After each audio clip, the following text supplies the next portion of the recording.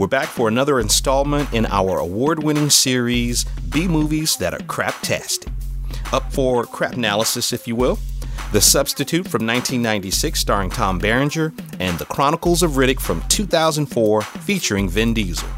In our conversation, we discussed Tom Berenger's less than believable martial arts skills, which role is Vin Diesel's true breakout, Dominic Torreto or Riddick, what these two films got right versus what they got wrong, and why casting Dame Judy Dench is never a bad move.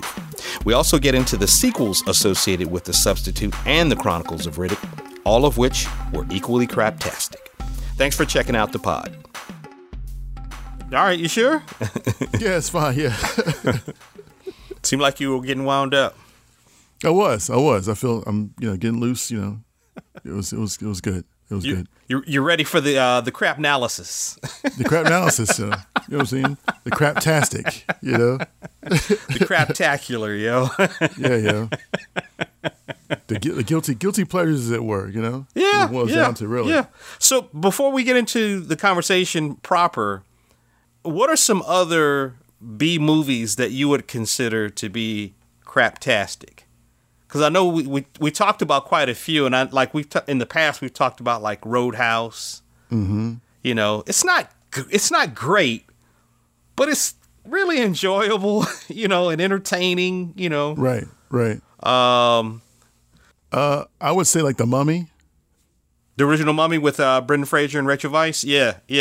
That was you can't watch that now, dude. It was it's bad. Yeah. Without looking at it sideways. It was good for what it was, but The Rock's first appearance as the Scorpion King. Yeah. It was not good, sir. No, it was left it left us wanting, sir. It did. It totally did. And I mentioned to you like The Losers, which was based on the comic. Mm-hmm. It's got a great cast. Mm-hmm. And it's, for all intents and purposes, it's just an action movie. It's just an action movie, about a bunch of, mercenary black ops types or whatever, and, them trying to get their lives back or whatever. And right. Jason Patrick plays this way over the top villain in it. And it's funny, but it's not great, but it's really entertaining, and it'll definitely hold you. You know what I mean? Mm-hmm. Mm-hmm. As far as that goes. But I was trying to think of some others that come to mind. I think the ones that Adrian and I did last time, he did American Ninja. Okay, yeah. Remember? And then I did was it Next of Kin? I think Next of Kin is the one I did. Okay. Next of Kin with Patrick Swayze. Okay. Again, These are B movies, but they are kind of craptastic, yo. Yeah. Even in some ways, man, like Blues Brothers, back in the day. Oh, I think that's just good. Yeah, okay. I love the Blues Brothers. I just think that's just good. I did too. I thought it was too, but it's like okay, is this really quality filmmaking? What is quality filmmaking? That's a little debatable topic in and of itself. Like what is quality? What's not quality? Yeah. And I guess ultimately, if it achieves the goal and it's fun, it's immersive, then it's successful. Yeah, and also it's funny to have this conversation, but two of the actors in this movie were also in Training Day with Ethan Hawke and Denzel.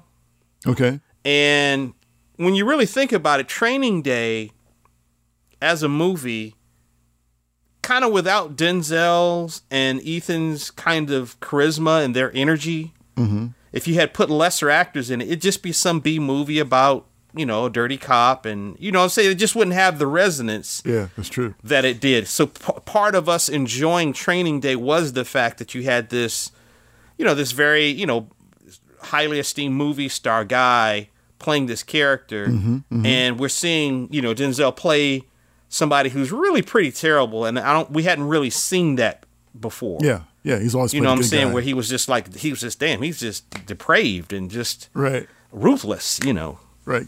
King Kong ain't got nothing on me. Yeah. But I've chosen 1996's The Substitute. Okay. And you chose 2004's The Chronicles of Riddick. Right, exactly. So, do you want to start? Go ahead and start things off. I mean, sure. I mean, I guess, yeah. Let's just say that this was the beginning of Vin Diesel's career, perhaps at a very his strongest intro. Pitch Black was a movie prior to this, and he was at his apex, and his voice, his charisma sold you, and that's how the second movie got made in a lot of ways. And I think the way the first movie ended, it kind of left you. It was open ended, so it could have gone any other direction. So the fact that he seemed to be a character that was still on the run, he was the quote unquote anti-hero that was on a quest to, I guess, just survive and figure out more about his past. Kind of made it a little more sellable. And I, at the time, I didn't see it in the theater, I don't think. In fact, I'm sure I didn't. I saw the first one in the theater. I think I saw the second one on videotape back in the day where they had these kids, there were these things called videotapes that you can get from a place called Blockbuster Video. And, I think Blockbuster Video might have been on its tail end at that point in terms of like going out of business at that point. In the early 2000s? Yeah. Probably so. That might be about right. Yeah. So, but so it was the film itself, it starred Vin Diesel, Confior, the great, what's her name escapes me right now? Tandy Newton. Tandy Newton, yeah. But no, the great British actress. Dame Judy Dench. Dame Judy Dench, man. Always fantastic. Always elevates the scale. It's like putting, it's almost like putting Gandalf that plays Gandalf in any role. It automatically elevates it to the next level based on their Ian McKellen automatically elevates the film. Yeah, automatically based on their. She's kind of like a really expensive condiment that makes anything taste better. Yeah. You know what I mean? It's like, okay, it's like a really, really, really rich, perfect ketchup that you can just put on anything. You're like, damn, that's good. Or some really good sriracha Sriracha, that's what I was going to say. You know what I'm saying? It's like the sriracha. It's like, oh man, it's made breakfast good. It made lunch good. Yeah. I put it on my dinner. It made dinner good. Sriracha is just all around. Exactly. Excellent. And that's Dame Judy Dench. Yeah. Yeah, and she sold it as the character Arion, one of the elementals, and actually she kind of does like a little what I like to call the introductory narration to the whole situation, where the necromonger, the necromonger makes it sound so elegant, so interesting and engaging, Right. And the problem with that though is the lead, which I like Confior and other things he's done, but he does not bring the Lord Marshal like presence to me. He looks like a second lieutenant or perhaps a general of some sort, but not the guy to be feared. Okay. It's not like these are his last days. These are the moments he's, like, you're not scaring me, guy. You're not. You're right. You sound like, you don't seem like he's not a physical specimen, which doesn't necessarily have to be the case in all situations. But, compared to Vin Diesel in an actual fight, we know what happened in that situation. Look, to quote Phil Lamario, I don't believe you. Remember that? Yeah. It's like, come on. I've never seen Chronicles of Riddick all the way through. I've only watched it in pieces. Okay. I saw Pitch Black, and I think Pitch Black is considered to be the better film, right? It is. Okay. But I've never seen this one all the way through. What's Carl Urban's character in the movie, and what's Keith David's character? Yeah, Carl Urban plays Lord Varco, and Varco is like second in command, dude. He's got to become second in command to the Necromongers, to Lord Marshal. Okay, and he's like the one that's going to come up behind the scenes. He believes in the religion. Necromongers is a religion. They believe in the underverse. They believe that, everybody needs to be basically like killed and reborn again. This new religion's idea, which is in keeping with most religions. And most religions are like, okay, you have to be reborn into the faith. And that's kind of what this symbolizes. Right. And so he plays Lord Varco. I guess you can call him eventually the usurper, but that's not the way he ends up. And then you have Tandy Newton, who plays his consort, plays his wife. Dame Varco. Who brings it, She's got one of the sexiest lines in the entire film. One of the coolest things she says is flawless victory, That sounds like a video game. Flawless victory. It kind of does. It kind of has that feel to it, It kind of does. And repeating the line that Lord Marshall always says, surrender now or fall forever. It's like, well, that doesn't sound like a film that has a whole lot of the way he says it. It doesn't feel like menacing. It feels like just words being repeated. And there's a way you could say things. Gotcha. You know what I mean? Gotcha. Which kind of takes you out of the moment. So as it relates to this being slightly under quality. Yeah. What do you think this movie got right versus what it got wrong? Because it sounds like maybe some of the casting might have been off in your mind in terms of the Lord Marshal. Yeah. Or like what did it get right versus what it got wrong? Okay. What it got right was the idea behind there being this thing which Lord Marshall was afraid of, which was the Furians, which they kind of mentioned in the middle of the story, where he went to this soothsayer, maybe possibly an elemental, which is what Dame Judy Dench's race was. Mm-hmm. Dame Judy Dench's race was as an elemental. And there was this whole thing wherein he went on this tirade, killing all the Furians because he was supposed to be at some point usurped or killed by Furians. He took out the entire planet and didn't bother to convert any of them except maybe one person he didn't realize to his religion. Because what happens in their faith is either you willingly surrender and become part of the masses, or they kill you and take your soul, and there's no redeeming you. There's no point of you trying to survive at that point. So this high concept idea, right? If I could call it high concept idea, you feel like that part was communicated well, and you felt the weight of that. Yeah, well, I felt like the weight was, but I feel like they didn't bring enough of that into the movie from the very beginning. Like, it didn't have enough. It didn't have enough weight. Like it wasn't enough weight. I mean, I like the action sequences were great. I mean, this is like that's what I always thought. The movie looks incredible. It looks fantastic. Great. The costuming and the and all of the design and the computer, the CGI. Fantastic. Yeah. I mean, the idea of the I'd call this kind of tongue in cheek. I call this Vin Diesel's prior career. This is the Fast and the Furians. Oh, nice. Speaking of which, that had only come out a few years before this, the very first Fast and Furious movie. Mm-hmm. So he had done that, and that was a success for him. Mm-hmm. Mm-hmm. And that probably made him like somewhat bankable. And then Pitch Black came out around the same time, I'm guessing, right? The Pitch Black was before Fast and Furious. It was before the Fast and the Furious? Yeah, this is to my knowledge, this is like his very first role in terms of being a lead. Yeah. Okay. Yeah. So as far as Pitch Black goes, okay. And his voice, man, he has so much gravitas. He was like a young version of what James Earl Jones could be as far as gravitas goes. His voice had that kind of gravelly kind of appeal to it. Like you noticed him in the crowd. His voice stood out. Yeah. So it's all about family. Exactly. Are you with me, Kira? Right. Are you with me, Kira?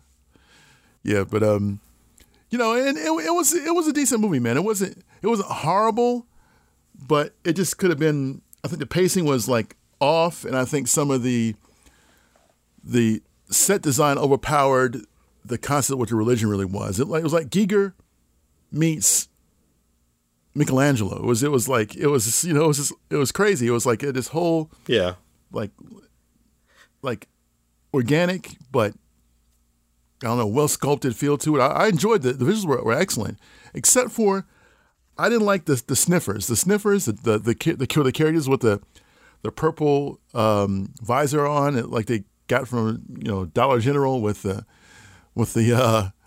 Aqualung feature on it. They're like this Dollar General.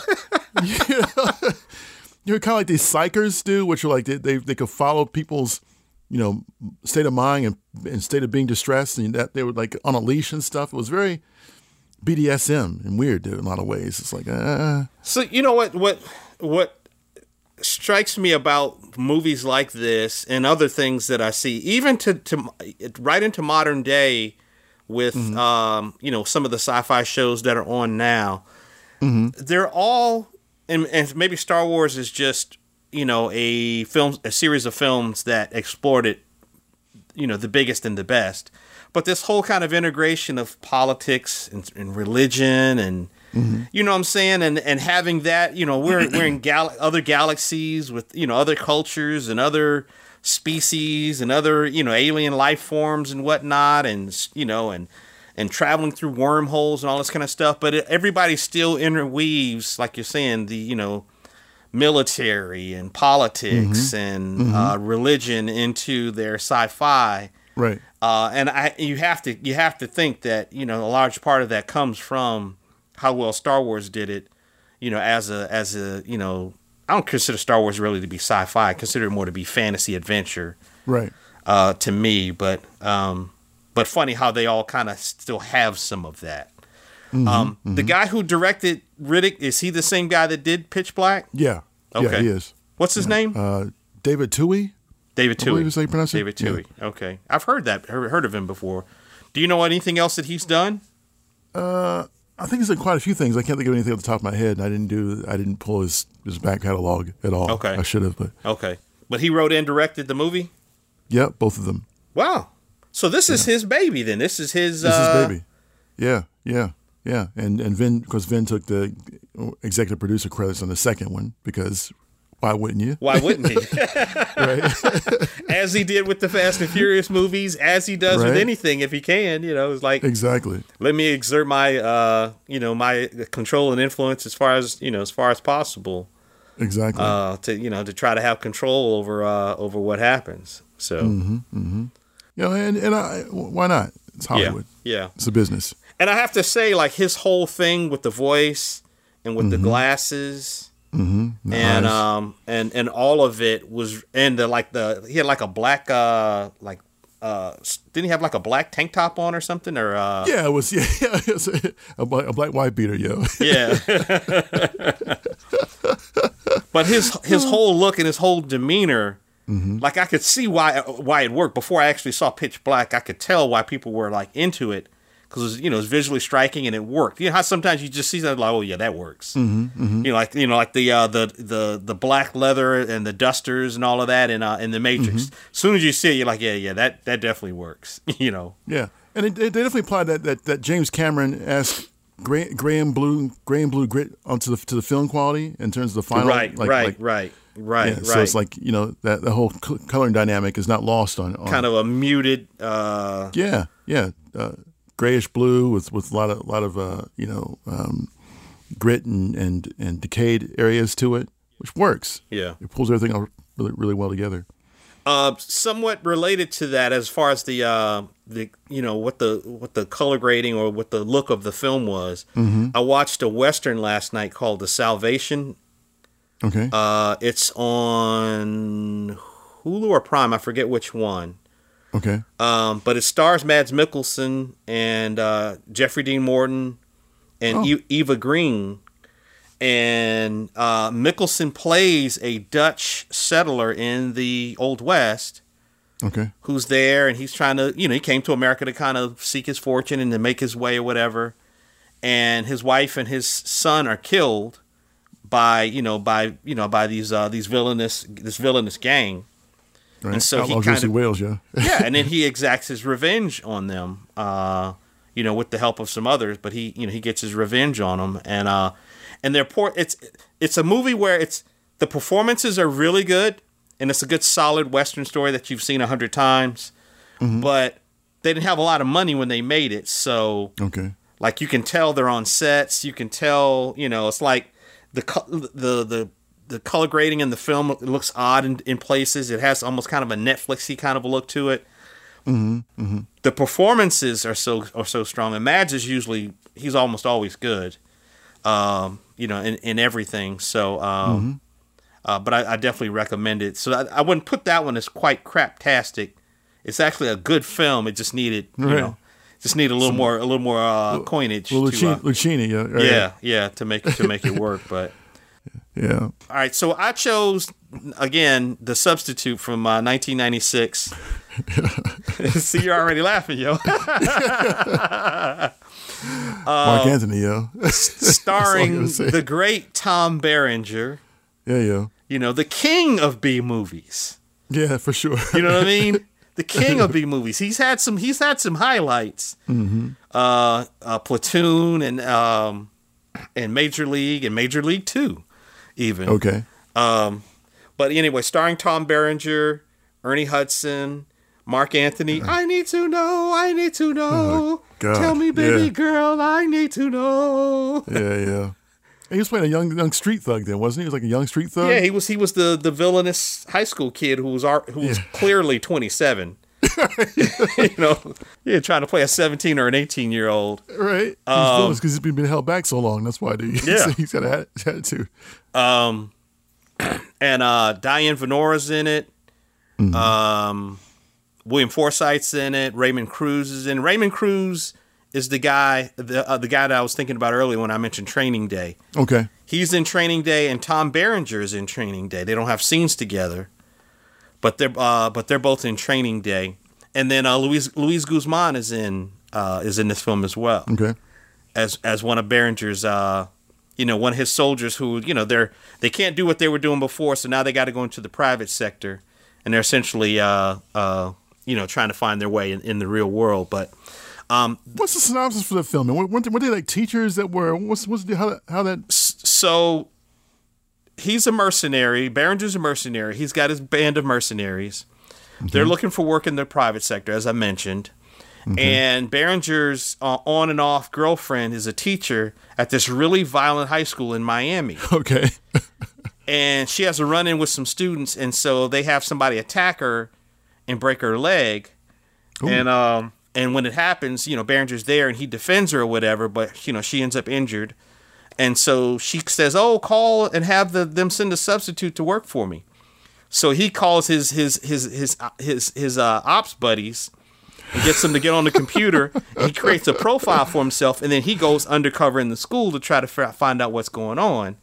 Okay. And then he uncovers this whole master scheme with the principal, who's played by Ernie Hudson. His character, Claude Rollet, is working with the students, and they're smuggling drugs, and, there's murders and all this kind of stuff going on. And, of course, he unearths all of it, and he it's kind of one part, like garbage, Black Ops action movie, and then one part like Higher Learning. Okay. Or, what was that? The movie with Michelle Pfeiffer? Been spending most of my life living in the gangsters. Dangerous Minds, Power and the Money. Minds. Money and the Power, minute after minute, hour after hour. Hour after hour, right? Rest in peace, man. Coolio, yo. Rest in peace, Coolio. For sure. Anyway, it's kind of two parts because, he deals with the students, and at first he comes in kind of soft. And then he starts telling them about Vietnam, and somebody throws something at his back. He turns around, he catches it before it hits him in the head, and throws it in the guy's face. And everybody's like, "Ooh, shit! Ooh. This guy don't mean business." Yeah. Right? And then he tells him, in Vietnam you had to have eyes in the back of your head, and so he kind of gains their respect. Right. And then, and like I said, it's just the whole thing with the principal, and he's dirty, and then the students, and big showdown, and they finally figure out kind of that that his character is a mercenary, and that he's the boyfriend of the teacher, and anyway, big showdown at the end, but it's not great. Right. It's not super well done. Right, but it's fun. It's very entertaining. Yeah. You know the beats before the beats even get there, so that's always good. You can, in other words, you can cook dinner and watch it, halfway pay attention. You're not going to miss anything. You know what I'm saying? Right. You can fold clothes while you're watching it. It's a good folding clothes movie for sure. Was there a scene in there at one point, man, Swizz? Was there a scene at one point where they're like transporting drugs, like cocaine, the typical white bags full of cocaine in the basement or something like that? Yeah, they're loading it in the school bus, in the panels of the school bus in the basement, yo. Like, and when I say they got weight, yo, they got mad weight, yo, in this school bus. That's crazy. Also, too, Glenn Plummer is in it. He plays a teacher. Glenn Plummer is the actor who was the record producer in Speed. Okay. Who Keanu Reeves, he commandeers his car, his sports car, whatever. And he's also in, he was in Showgirls. Okay. With the girl from, the actor from Saved by the Bell. Oh, God. Elizabeth Berkley? Yeah. I think this is her name. Something like, yeah. Yeah, curly blonde hair with, I think, like freckles, I think. Yeah, the movie that destroyed her career forever. Yeah. She never recovered from that, but. Yeah. But Berenger plays the mercenary, Jonathan Shale, but he's James Smith when he's the teacher. Okay. Ernie Hudson is the principal, Claude Rollet. Diane Venora is Jane, his girlfriend. And she was in Heat, by the way. I was trying to figure out where I knew her from. She was also Al Pacino's wife in Heat. And then Plummer plays the teacher. Mark Anthony plays Juan Lucas. And he was in Man on Fire with Denzel. It's kind of a Denzel thing kind of running through this movie. Okay. And then William Forsythe, who's been in a ton of things, plays one of the Black Ops guys who's kind of crazy. So it's a very fun movie, and there's definitely points in it where the special effects and the camera work is like, it's a little shaky, it's a little subpar. It's okay, clearly that was a cut to somebody being stabbed in the head with a blade. Practical effects. Yeah, Wow. But anyway, it's a pretty good film, and I definitely recommend it. Now, what I think it got right was the high school stuff feels real. Okay. Yeah. Like in terms of how the students are kind of rowdy and loud and won't shut the fuck up and disrespectful. Yeah, and you have the cool kids, you have the bullies, you have the druggy, dangerous kids, you have the athletes. You have the sense that the teachers are beloved by some of the students and kind of reviled by others. They get all of that right.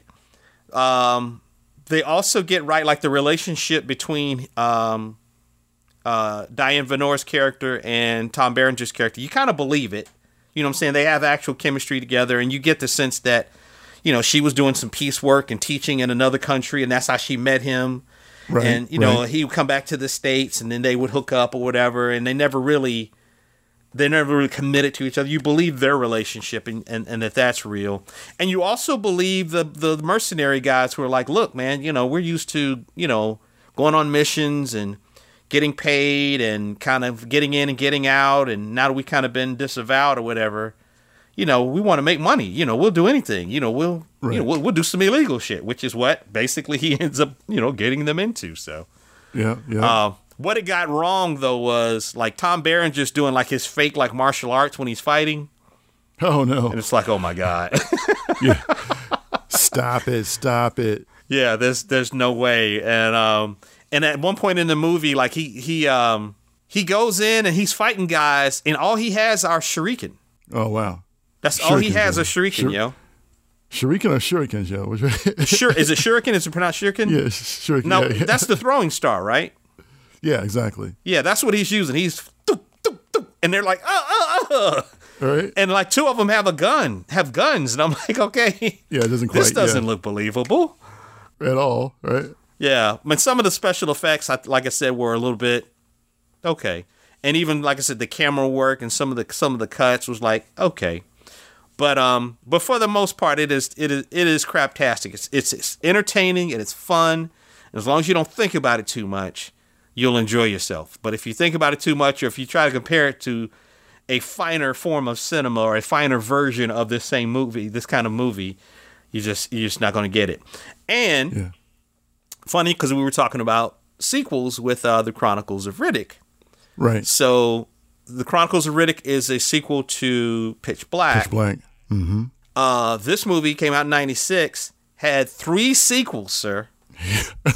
They did 3 more versions of it. So that's how craptastic and it was. Not a true success, but successful enough where they did The Substitute 2, but they couldn't get Tom Berenger because they probably, his price was probably too high for him to come back for the second one. So they got Treat Williams Treat Williams, yeah, yo. Treat Williams, yo. The late Treat Williams, yo. R.I.P. Treat Williams as well, sir.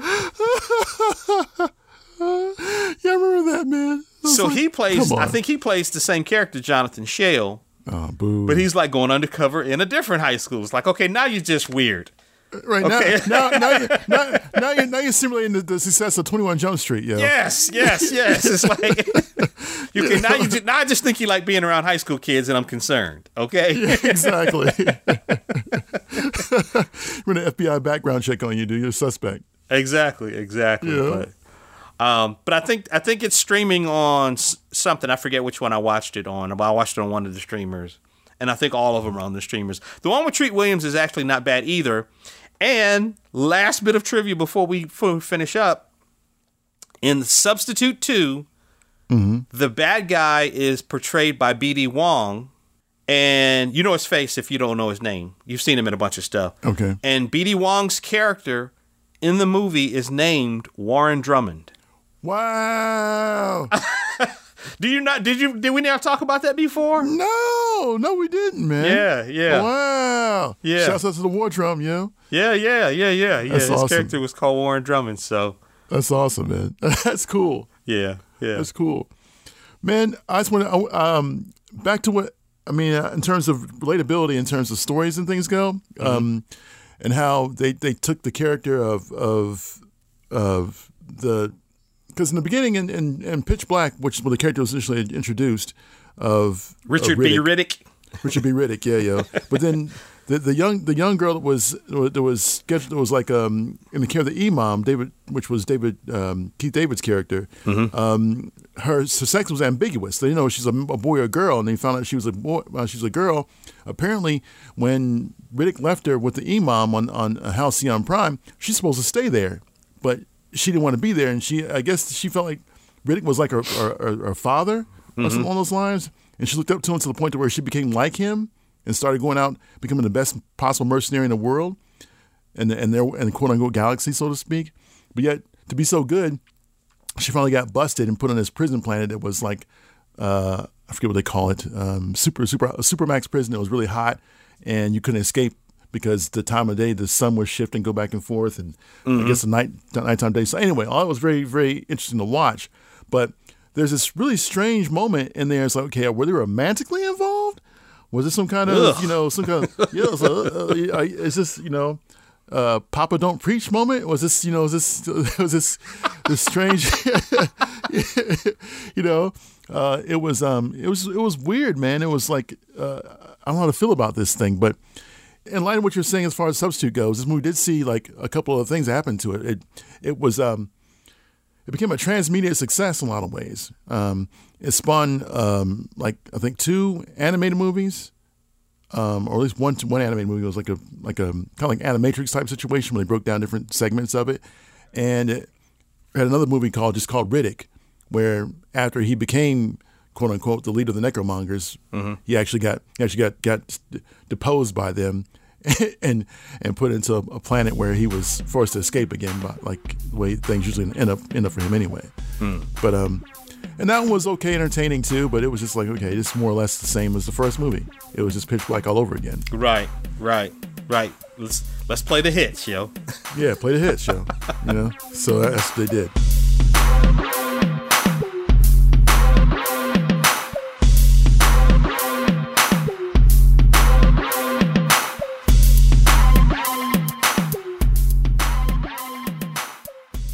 That concludes this episode of Sidebar Forever, hosted by Dwight Clark, Swain Hunt, and Adrian Johnson. You can find us online at sidebarforever.com. Any emails or questions can be directed to us at sidebarforever@gmail.com. And also, subscribe to us on social media. You can find us on Facebook, Twitter, YouTube, and Instagram.